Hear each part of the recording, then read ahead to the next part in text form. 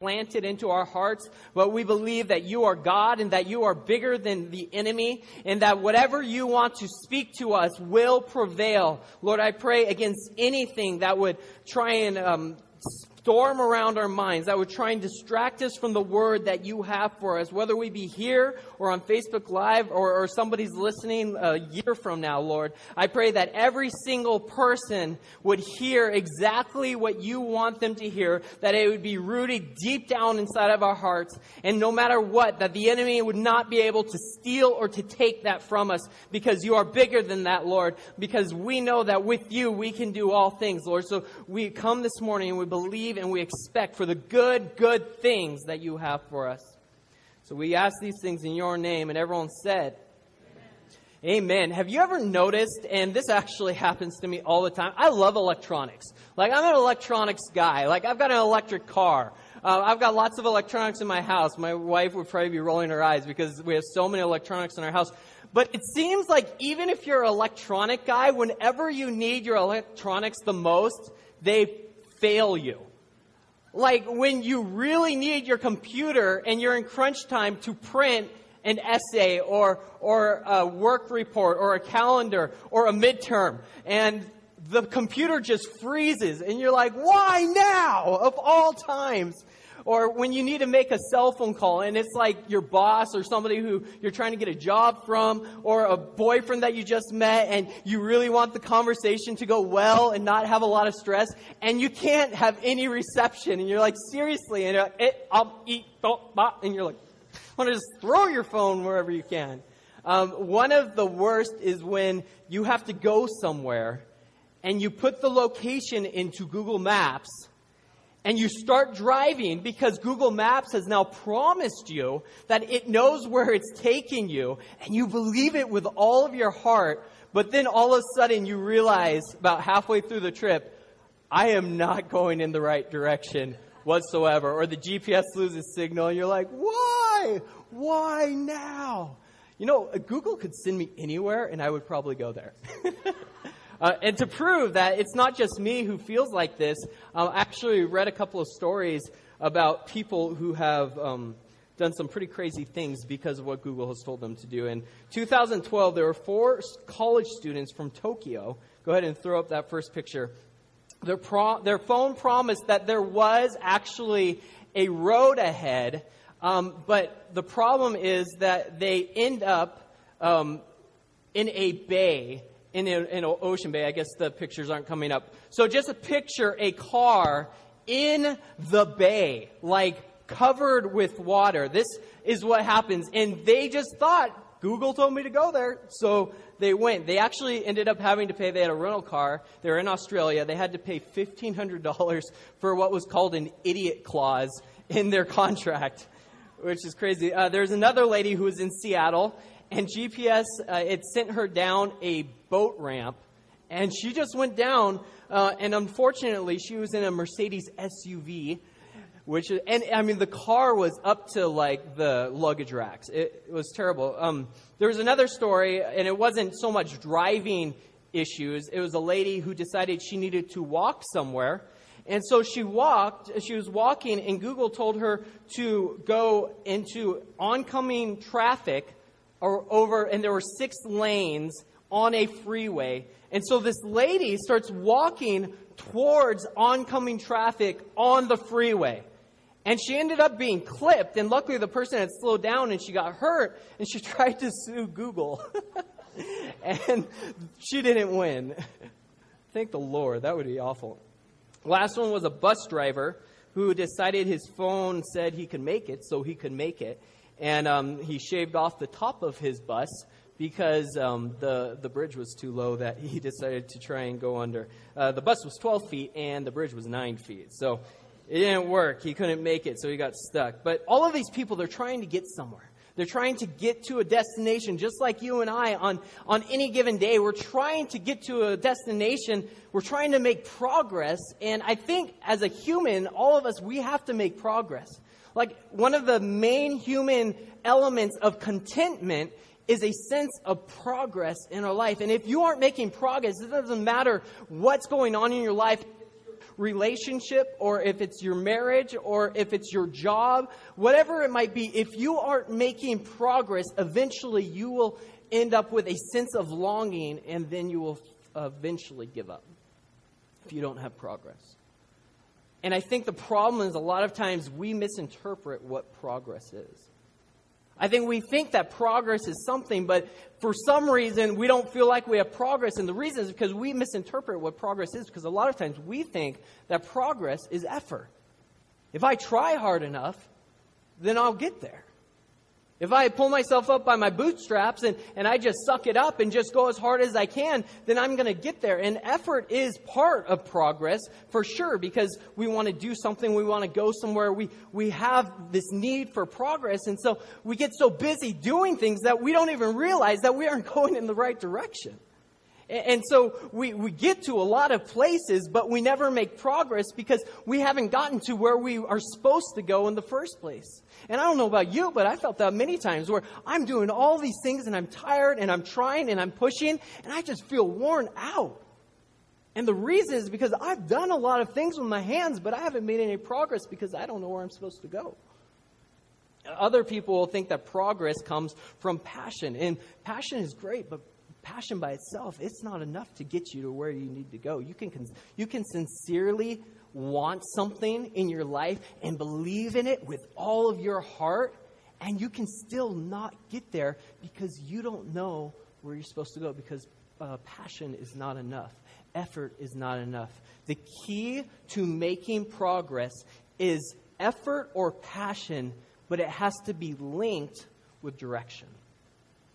You have to have direction in order for your effort to bring progress to your life. In Proverbs 3, 5, and 6, it says, "Trust in the Lord with all your heart. Lean not on your own understanding. In all your ways," that's your effort, that's your passion. "In all your ways acknowledge Him, and He will" what?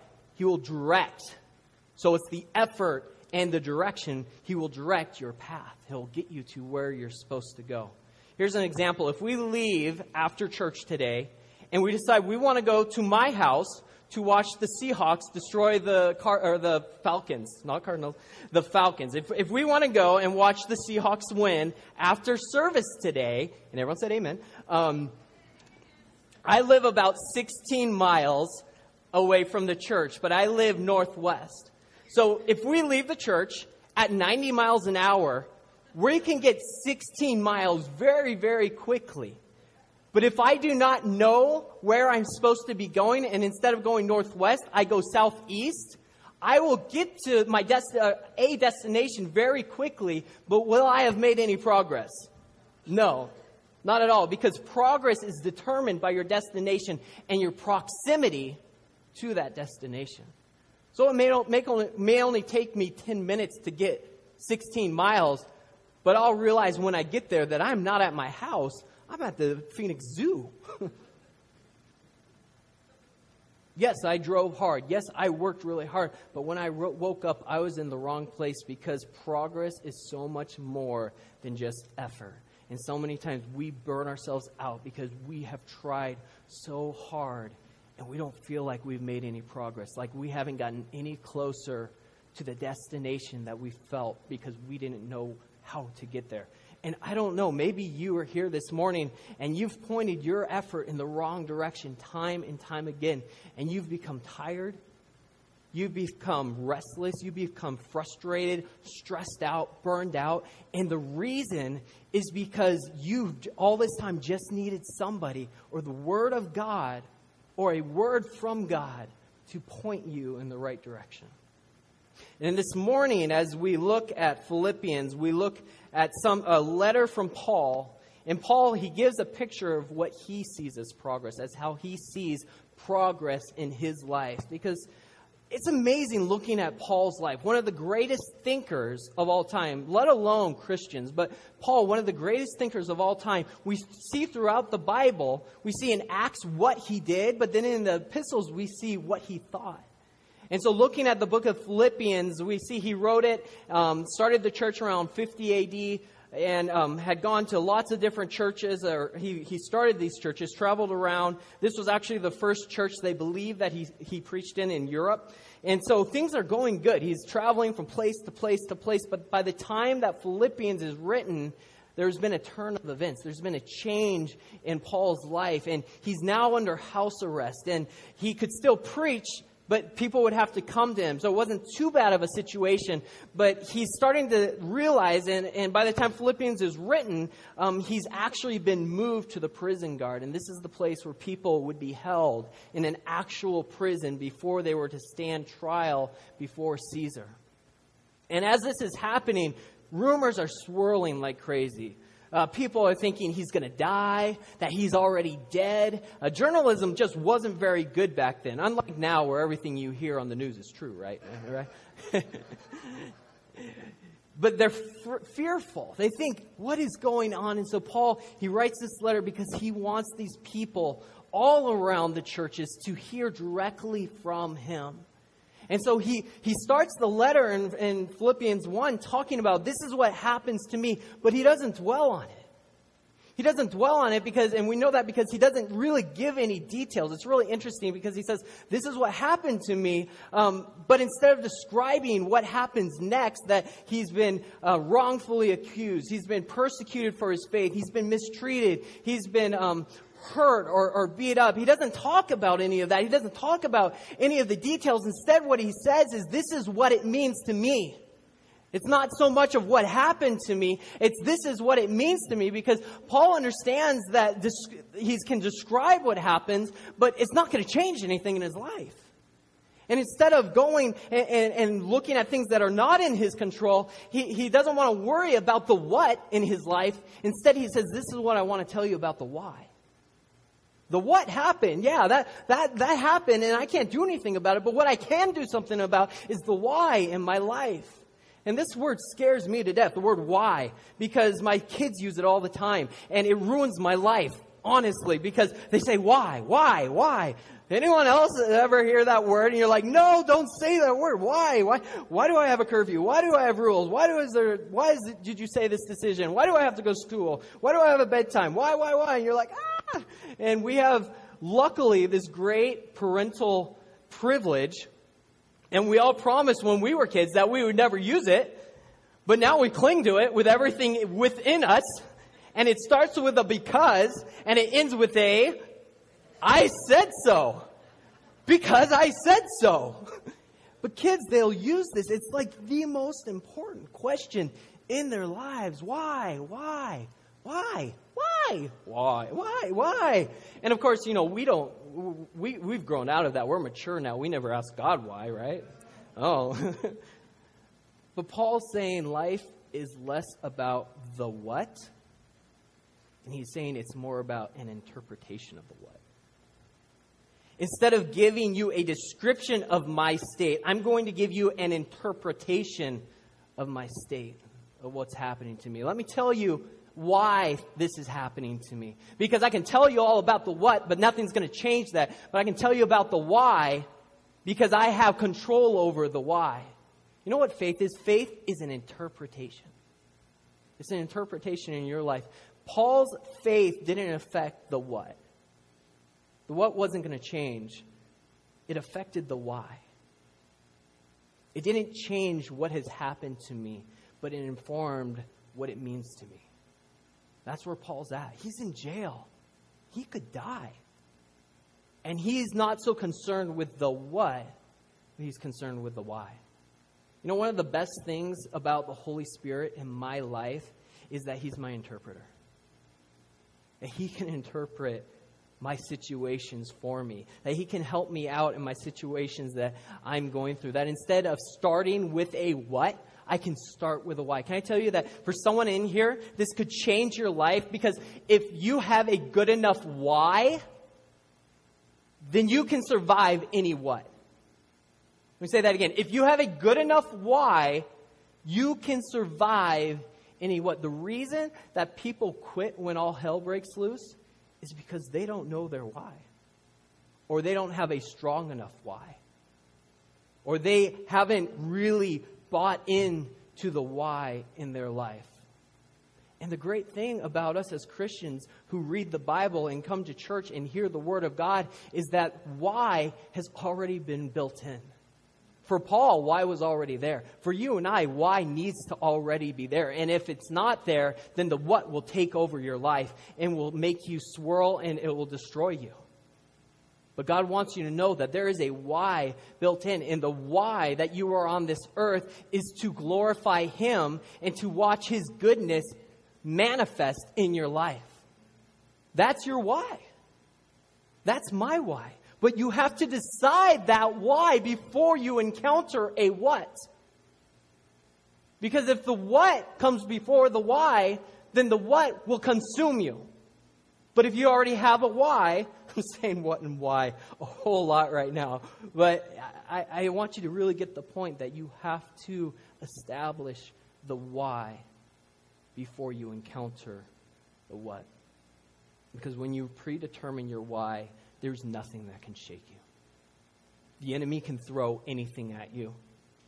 He can throw doubt. He can throw fear. He can attack you. He can do anything. If you know that your why is a deeper motivation, that you have a bigger purpose, that you have a larger context, that I am here on this earth to glorify the Lord, to share His grace and His love and His forgiveness and His hope with people, then that's my why. And if I can be founded on that why, there is nothing in the world that can defeat me because I know what my why is. I think for some of us, God, and periodically, God needs to adjust our interpretation. He needs to adjust how we filter what has happened to us through the why instead of through the what or whatever else that we might be thinking. When Michelle and I first met, I had known about her for a while because people had told me about her, and I've sort of told some of those stories. But she actually thought I was engaged. She thought I was engaged because I had an awesome roommate who had a crush on her. And when she went to my roommate asking about me, she asked about me. It always makes me feel good. When she asked about me, my roommate's like, oh, well, he's engaged. I mean, what type of roommate is that? I thought that guy was my friend. He's a nice guy, but that wasn't cool. But he told her I was engaged. And so for a while, she wouldn't give me the time of day. She wouldn't talk to me because I was engaged. And she's a godly woman. And I knew that. And that's why I was very attracted to her. Well, that and she's beautiful. But I'm sorry. This is really, okay. But one day I got enough courage up to go and talk to her. And she looked at that as, wow, this guy's a jerk. Because he is talking to me and he's engaged. Have you ever misinterpreted a situation? Have you ever come into a situation where somebody walked by you and they didn't say hi, and all of a sudden you think, wow, they must be mad, or they're not very nice, or they're a mean person, or gosh, they're jerks. I mean, what the heck? They didn't even say why to me. They just looked at me and scowled. Did you ever think maybe for a minute that they're going through something in their life? Maybe they didn't even see you. Maybe they didn't hear that you said hi first. Maybe they never even knew. I mean, I think we would get so much further in life if we would just stop drawing thought bubbles over people's heads. Right? And we need to adjust our interpretation sometimes. In relationships, we need an interpreter. Praise God we have one. And His name is the Holy Spirit. So when your spouse says that thing, you can have an interpretation from the Lord that says, hey, don't take offense to that because that's not what they meant. If you look at the context, it doesn't even make sense. And allow that to be your interpretation. If you have a friend and that friend says something and you are looking at it a certain way, God in His interpretation can help you not to take offense from that situation. Facing conflict, we need an interpretation. You know how many times I've woken up on a Monday morning and a couple of things go wrong in my life, and the first thing that comes into my mind is an interpretation of, well, I guess it's going to be one of those weeks. That's what comes into my mind. That's my interpretation on my own, because I believe that because a couple of things went wrong in my life, that now the whole entire universe is conspiring against me with the help of Lucifer himself. And so that's now what my week is going to be. But if we allow God to interpret for us, listen, you are not experiencing life. You are experiencing your interpretation of life. And so am I. And your interpretation, if you allow God to interpret for you instead of your flesh or your fears or your insecurities to interpret for you, then you will see things in your life when God interprets it no longer as a setback, but now as a setup for your future. And set up for the why in your life, which is to proclaim who God is.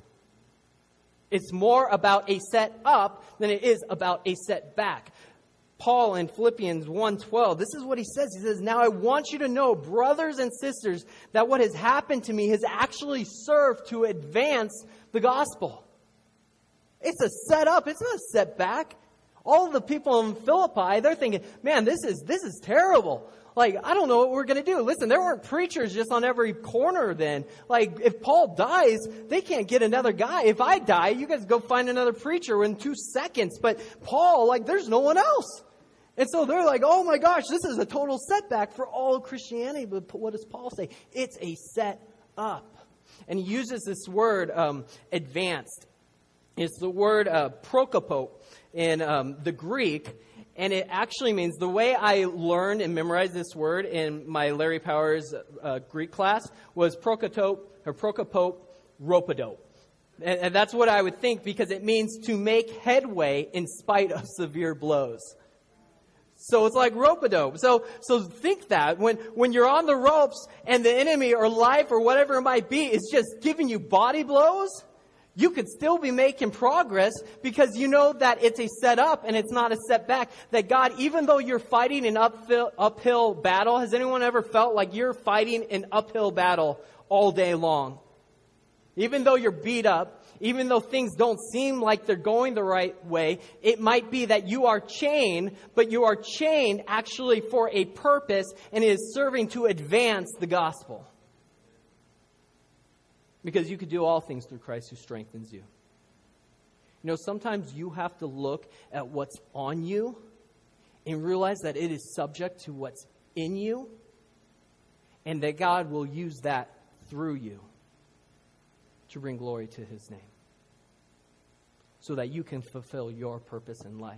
Yeah, you got chains on you, but God can use those, and He will work through you. Even though things are hard, even though there's darkness in front of you, He will bring you through that to glorify His name, so other people can see how good our God is. And this is so great, because now you can think, if things are hard, God must be in it. It's way too easy for us, and I've heard this lie from the enemy way too many times, that if it's hard, well, then I should bail out because God's not in it. If my marriage is hard, I might as well just bail out because God can't be in it if things are hard for me. If my job's too hard, if this relationship is too hard, if being a Christian is too hard, if coming to church is too hard, if ministering and being part of the ministry is too hard for me, then I might as well just bail out because God's not in it. Can I tell you that Jesus, if He used that type of thinking, would have never gone to the cross? And you'll never find your destination either if you just allow yourself to think, well, it's too hard, so God must not be in it. No, if it's hard, that means that God is in it, and He's going to show Himself faithful through you. Don't allow that lie to come into your life. We need a faith interpretation. Philippians 1:18, he goes on, and this is what he says. I love this. He goes, but what does it matter? I need to have that be something that I say. It needs to be my catchphrase. What does it matter? Because this phrase, it will keep things from bugging you. And I allow small things to bug me all the time. What does it matter? Paul goes on, he says, what does it matter? The important thing that is in every way, whether from false motives or true, that Christ is preached. So in all things, because as long as God's plan goes forth, it doesn't really matter to me. As long as life serves that purpose of the why that God has instilled in me, listen, I'm fine. and you're fine. But you have to see it that way. You have to have a perspective that comes from God himself and not from your own interpretation of what you're going through. And then it's, well, what does it matter? Because I know that God's going to be glorified through it. It doesn't matter if this thing happened to me or this person stabbed me in the back. I know that through that God can be glorified if I trust in him and I allow him to continually be in my life and I put him above all these things that are happening to me. It doesn't matter because he's going forth. That's what Paul's saying. And then in the middle of verse 18, really it should be 2 verses, but they combine it into one. Paul goes from this idea of interpreting what's happening to you, interpreting your life. He goes right from that into an anticipation of what God's going to do. He goes, this is what happened to me, but I don't really care about that because I have a solid foundation to this is what is going to happen next, because I believe that God is still there. And it says, and because of this, I rejoice. Yes, I will means in the future. I will continue to rejoice. Look at Paul's frame of mind. It goes from interpretation of what has happened to an anticipation of what is going to happen. He's saying, I spent enough time on what has happened. I can't change that. I can't control that. I've acknowledged that. I've interpreted it. And now I'm moving forward. And I want to talk about what will happen next, because I know my God is faithful. And so I want to read what he says in Philippians 1, 18 through 27. And every time I say the word will, I want you to say it with me, okay? And I'm going to count how many times in 10 verses that he says the word will, which is an anticipation of what's going to happen in Paul's future.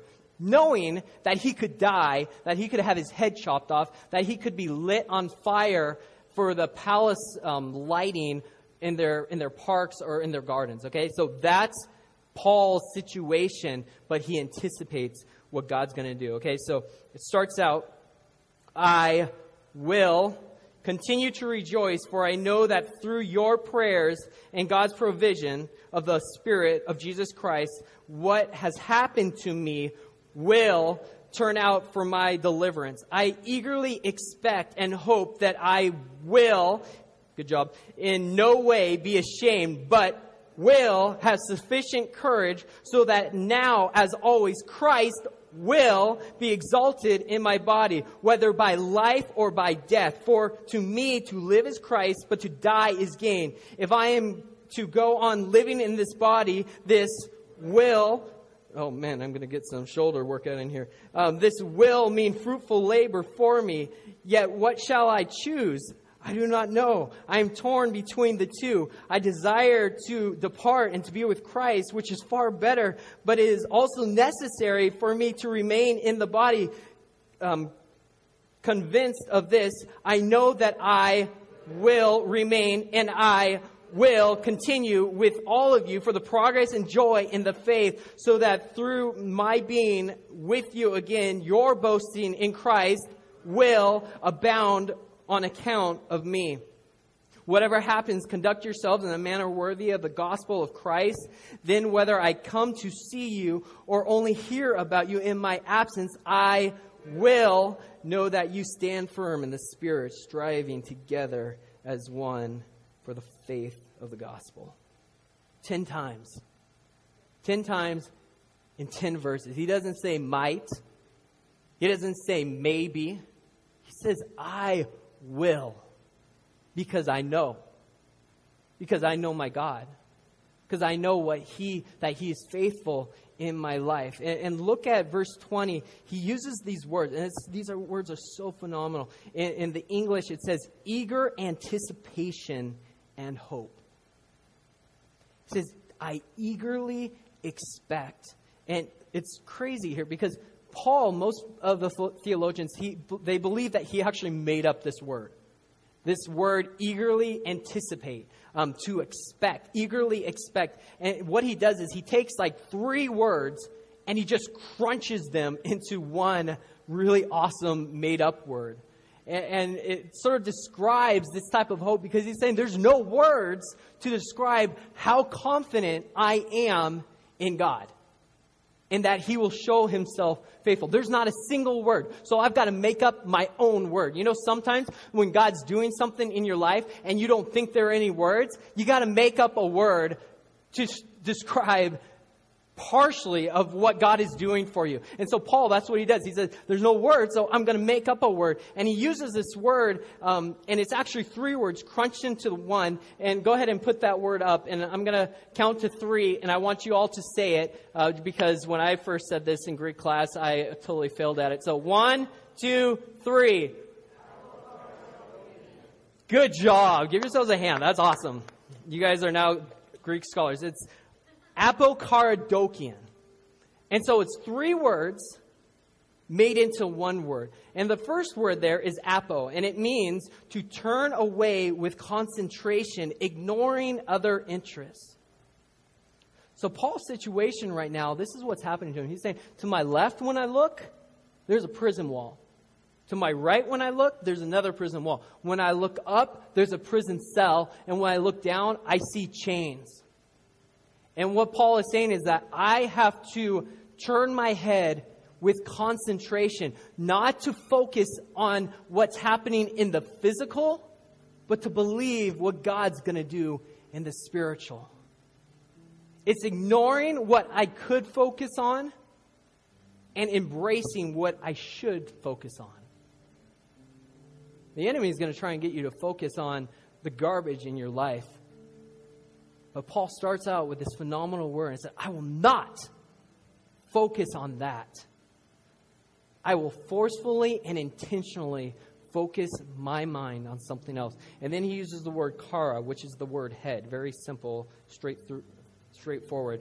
And then he uses the word dokian, which means to stretch forward. So literally what Paul is saying is this is a picture of me taking my head willfully stretching it forward to see God's future for me. And I don't care that I'm in prison. I don't care that Caesar could take my life. It doesn't matter because I know God's going to be faithful in my life. And I think for every single one of us, we need an apokaradokian in our lives. Now, that would be a little bit weird, but when you're at work and your boss is really mad at me, just go, apokaradokian! Your husband's yelling at me, apokaradokian! I will willfully. It doesn't matter. You get a speeding ticket, or your tabs are expired. Your cops comes up to you. Apokaradokian. Whatever it might be. I think sometimes we just, because what it is I'm not going to look like a normal person. I'm going to look with great expectations of what God is going to do in my life. It's like when my kids, we take them to Disneyland like we did a couple of weeks ago, and they want to stick their heads out the window because they don't want to wait. They just want to see Disneyland because they know something good is coming. And they're not thinking about cars whizzing by. They're not thinking about if they could fall out and die on the freeway. They just want to stick their head out their window because they know something good's going to happen. In life, we've got to stick our heads out the window because we got something better than Disneyland. We've got heaven. And God not only wants us to have heaven someday, but He wants you to have heaven on earth right now. Paul could very well die, yet he is so excited. So excited he has to make up his own word. I pray that we can get to the place where we're so excited and we say, there isn't even a word. I got to make up my own word. I don't even know what my word would be, but I got to make it up. Now, I want us to just do something really funny. Just humor me. Go ahead and stand with me because we're going to pray after this. I want to symbolically pull an apokaradokian. So I want everybody to look to your left. Your other left? No, just kidding. I want to look to your left. And I want you to think about your life, and I want you to think about those things that have consumed you, the what's in your life that have tried to take over. And I want you to pull an apokaradokian. I want you to establish your why right now in your mind, that God is going to be bigger than your what. And I want everyone on the count of 3 to look to your right. 1, 2, 3. Apokaradokian. Now, I want you to do that this week. When things hit you like they've never hit you before, you have a why that you can establish right now. You have a why that God has told you about. And don't allow your what to consume you, because you have a why that's far stronger. Let's pray.